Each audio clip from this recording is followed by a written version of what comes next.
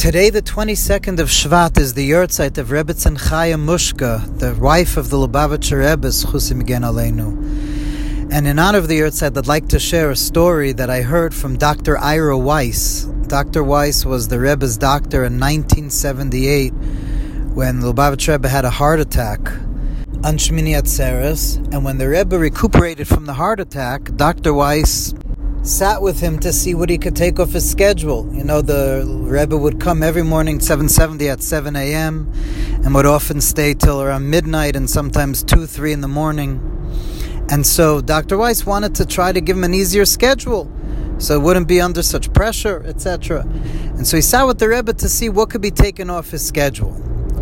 And Dr. Weiss said that as he was going through the schedule with the Rebbe said, when he got to the end of the day, he said, at the end of the day, at night when I go home, the Rebbe said that he has every single day a cup of tea with the Rebbetzin, with his wife. And it doesn't matter what time it was. Didn't matter. The Rebbetzin would always wait up for the Rebbe. No matter what time it was, 2, 3 in the morning, the Rebbetzin would wait up and they would have a cup of tea together. And then the Rebbe said to Dr. Weiss, for me, that cup of tea daily with my wife is as important to me as putting on tefillin every day.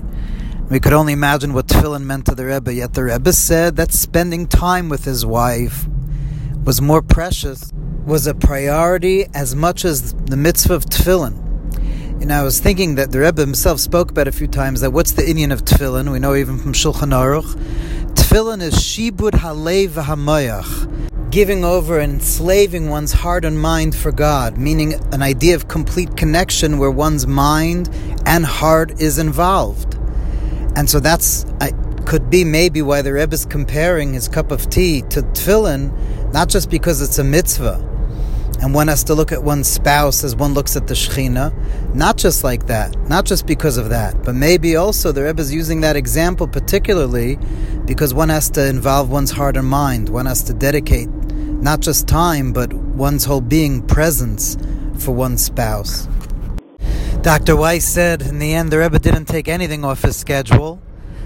But of course, the most important, as he said, was that cup of tea with his wife every night. And we could only imagine how precious the Rebbe's time was. So we should take that lesson, all of us, to give presence and to give our heart and mind to those people that we love, our families, and to know that that's part of Avodas Hashem. That is a part of worshiping God.